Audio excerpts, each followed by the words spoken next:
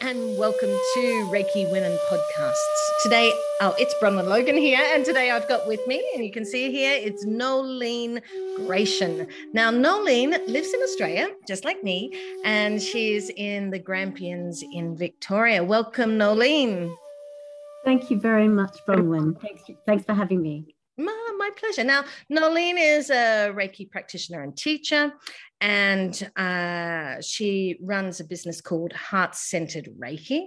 And she also has worked in communications, which I was saying is sort of a really great benefit to any work that we can do in the system of Reiki as we communicate with the world and maybe with ourselves as well. So that must be wonderful. But first off, what we're going to do is we're going to ask Noelene what drew her to the system of Reiki. Thank you. In the first instance, I came to Reiki early in Australia's Reiki career or history, sorry. It was in the late 80s and I was in my late 20s. I was in an abusive, very, very abusive relationship that I was trying to leave, and it was dangerous for me to leave. I was seeing a counsellor, and after a couple of sessions, the counsellor said, "Why don't you try Reiki?" And I'd never heard of it. And I said, "I'll try anything." And at that point, Reiki changed my life. It really, really changed my life. I can't remember how many sessions I had, but I had a number of sessions. Every single session, I would have this image of a big round, like wrestling ring, sumo wrestlers, and there'd be these two sumo wrestlers fighting it out every session, until eventually I kind of did get to a stage where I felt like I could leave and I would be safe. And that was my last session. And the last session was just the empty ring without anybody in it. It was an amazing experience. And I soon did my Reiki 1 and just gave myself Reiki, gave my friends and family Reiki, anyone who would sit still for a minute and wanted to, they'd get a Reiki. I was invited to do Reiki 2, and I think it's about being a young woman back then. I just thought, oh no, I'm not good enough. I'm nowhere near holy enough or spiritual enough or any of those things to actually give Reiki on a more professional basis. And so I chose not to. And so I came back to Reiki. I've done other energy healing between then and now. And then I came back to Reiki a couple of years ago, and I've just embraced it in the most incredible way. It's an amazing in my life. It's changed my life again, and helps me keep my life balanced, really. It really did change my life all those years back, and now it keeps me on my toes, even because I practice Reiki and I teach Reiki, even to the point of I'm not the tidiest person, but I've got to keep my house tidy because I don't know when someone's going to ring up and say I'd like a Reiki. And so the house has to be tidy, and it has to be, and I clear it, and I keep myself in that way because I don't, I think, well, it encourages me to practice Reiki on a daily basis because I may have to give somebody a Reiki that day or the next day. And so it's really important to be that I continue. And I don't know that I would be so disciplined if I wasn't actually teaching Reiki and practicing Reiki as a Reiki practitioner. So I really love it. I live in country Victoria. It's quite amazing. There are a couple of Reiki practitioners here in this tiny little town, and it's that sort of in and of itself is mad, but wonderful. And I love seeing the people who come here, especially the students. We have a group, and we do practice once a month, and we do all sorts of things together. And some people stay in the group, but they're not really active. Other people are really active, and just watching how their lives, their journey, their Reiki journey, young women mostly, and it's lovely. It's really, really lovely for me to watch and to be a part of as well, to be a part of their journey. So I love it. I love the teaching. I love the practice. And I also do a lot of animal Reiki. I've got some pigs and a pony and some dogs, and I practice Reiki on my animals, and I love to practice Reiki on other people's animals as well. So it keeps me centered, keeps my house clean, it keeps me it keeps me balanced. And I'm in my early 60s now, and I just think, oh well, I've got however long I've got left, and I can let Reiki be a feature in my life for the rest of my life. Yeah. That's really beautiful. I loved a lot of what you said there. It actually struck a chord with me, what you were saying about the sumo dream.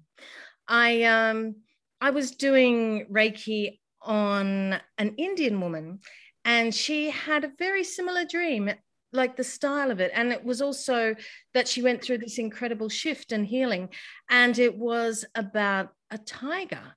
And she was in her dream, she was in a village in India, and this tiger would come into the village in this dream and just wreak havoc, and it was very scary, and it, would kill people and things like this. So it was a nightmare, right? And but when we started doing treatments, it started to shift, and she went through these different stages where she began to face the tiger, and but it was gradual. And then eventually I think she picked up some stones and she threw them at the tiger, and the tiger left. That was the last one. And she said for herself, she had this immense freeing, sort of the same sort of idea, isn't it? This, absolutely. How something in our minds is sorting stuff out at this amazing subconscious level. Incredible. Every relationship that I had to that point had been abusive, and I've never been in an abusive relationship since. So it changed. It changed me on every level, really. It's more looking back that I can see that than it kind of. I mean, certainly the sumo wrestling was huge, and I really understood the significance of that. But some of the other things, I sort of look back and think, oh my gosh, that really changed. I was on a journey going this way, and it changed going the other way, and a much better life for me. I'm really grateful. It was early days to the counselor who suggested that I do it, and grateful that I had no idea what it was, but I thought, I was so miserable. I'll try anything. It was wonderful. No, that's so beautiful. I thank you for sharing that with us, and I hope that helps other people who might also be in similar situations. That things can change. Yes. Yeah. Yes. I think that Reiki gave me a whole lot of things, but it gave me the courage to, you can't stay, you have to go, and you have to find a way. And there was no such, not no such thing, but the police were not known for their compassion around, at that time, around violence. The words that we use now, because I was being stalked, that that word wasn't in existence then. It wasn't something that we could kind of talk about or do something about. And it was Reiki that helped me. I also had these voices in my head when I was having a Reiki session of this really old, I think, Tibetan woman who had words of wisdom, absolute words of wisdom. And one day I was walking to work. It was a really hot morning, 6 o'clock in the morning, really, really hot, really still, and not a breeze in the air. And I remember thinking in my head, maybe it would be easier just to stay and just stay. That would be easier. And this old woman said,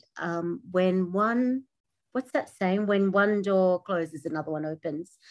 And there were 2 gates at a driveway. And as the voice said that, one of the gates just opened, and there was no wind, there was nothing. And I thought, I think that I kept the signs for me were huge, and it was because they knew they had to be huge for me to actually notice them and take them in and say, okay, I'm happy with you. I also do think, though, that when we start working with the system of Reiki and we start working up this just in a different way. We become much more conscious of what's going on in our lives and around us, and we see the things that we often wouldn't see, and I absolutely love that. Yes. So now I am, well, after years of this, I'm much more, I notice things, and I, can smile to myself, or I can think, oh yeah, okay, that's a good thought, and I'll do it this way or do it that way. But yeah, it's lovely, really lovely. Shh. Hey. Well, Noelene, thank you very much for that. I really loved our chat together, and I'm sure others will too. Thank you so much for sharing your time with us. Thank you for the opportunity. Thank you very much. All right. Bye. Goodbye. Mwah.